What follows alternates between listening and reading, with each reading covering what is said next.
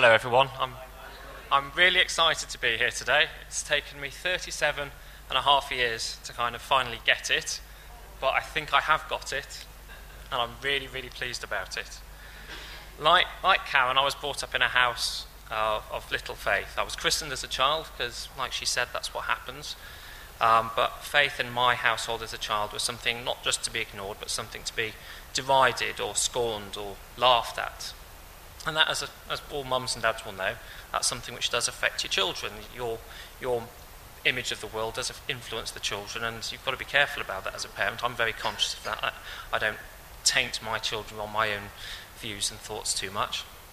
But when I married Rachel, who's standing at the back there with our youngest, her family did have faith, and church was very important. Church was very important to them. And I enjoyed that. I enjoyed going to church, I enjoyed the ritual, I enjoyed the songs, I enjoyed the smell of polished wood and all that sort of nice stuff, and everyone seemed very nice, and it was quite relaxing, but looking back, I didn't get it at all. I really didn't get it.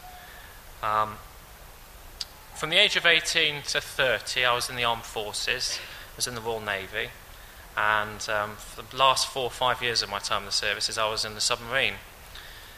Now, on a submarine, we don't carry a chaplain, partly because there's no space, it's very small, and also because submariners are creatures of superstition, and I'm sorry to say this, Phil and Ed, but you're deemed as bad luck. I don't know where it comes from, but basically chaplains aren't even allowed to step on board, even when in port. It's just not the done thing. So on board you have a church officer, and about 3 years after I'd been on board the boat for about a year, the captain came and saw me and said, "Lloyd, I'd like you to be the church officer." Now, had he recognised in me a powerful faith or the ability to preach?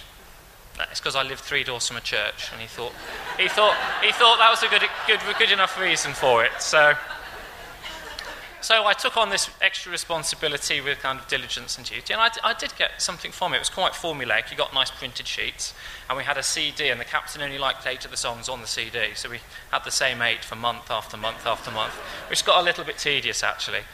And it was a difficult time. It was a time of war, and it did confirm to me that the flesh and blood you see standing before you now isn't all of me. There is something else.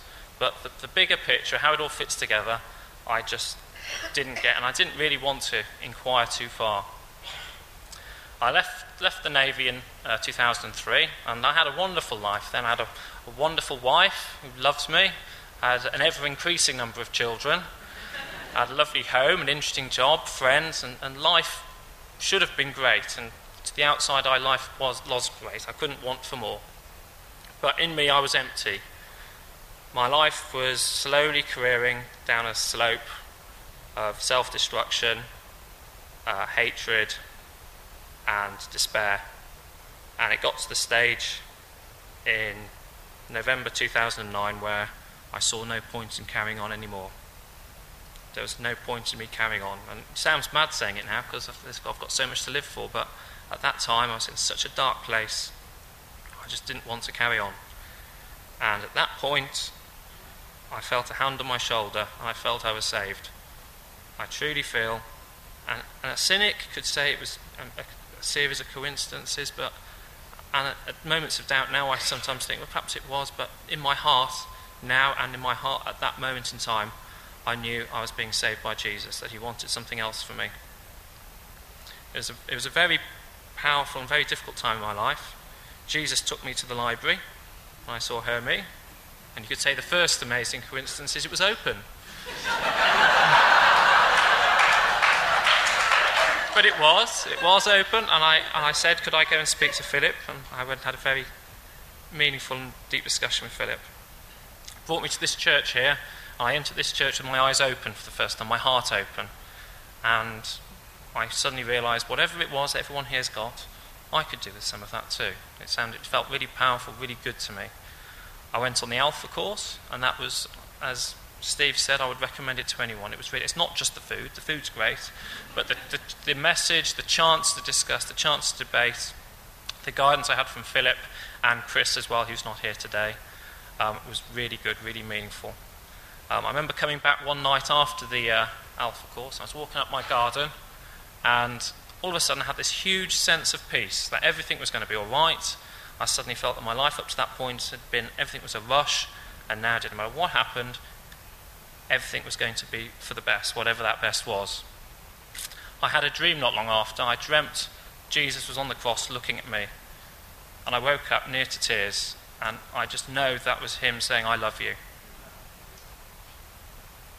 I did the After Alpha course. I did the whole lot, to be honest, to get ready for today.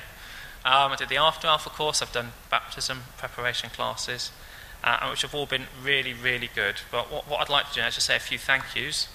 First of all, I'd like to say thank you to Jesus Christ for saving me. He really has saved me. He's shone his love upon me, as he has all of us at times, and I'm eternally grateful for that. I'd like to say my thanks to my lovely wife, Rachel, for her love and her support. And you know what I'm thinking.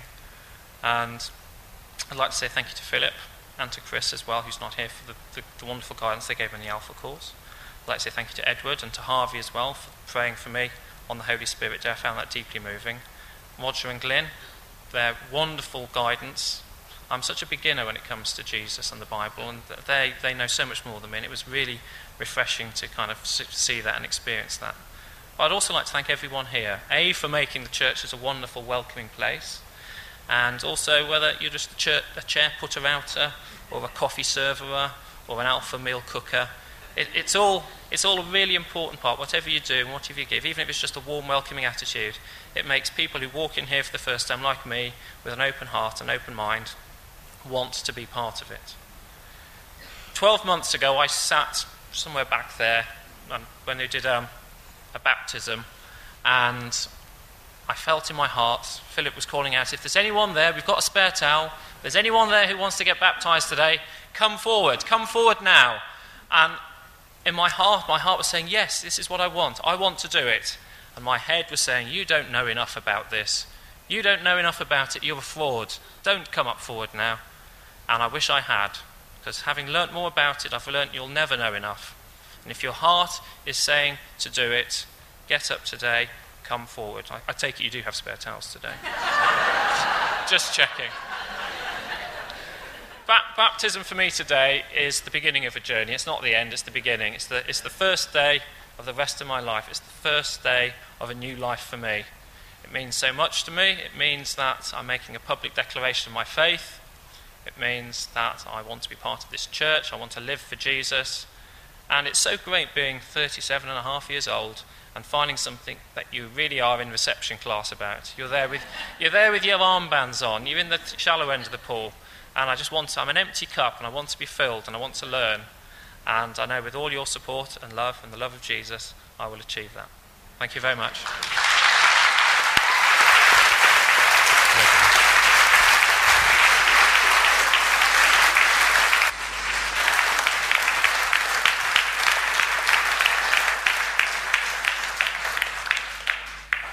We're going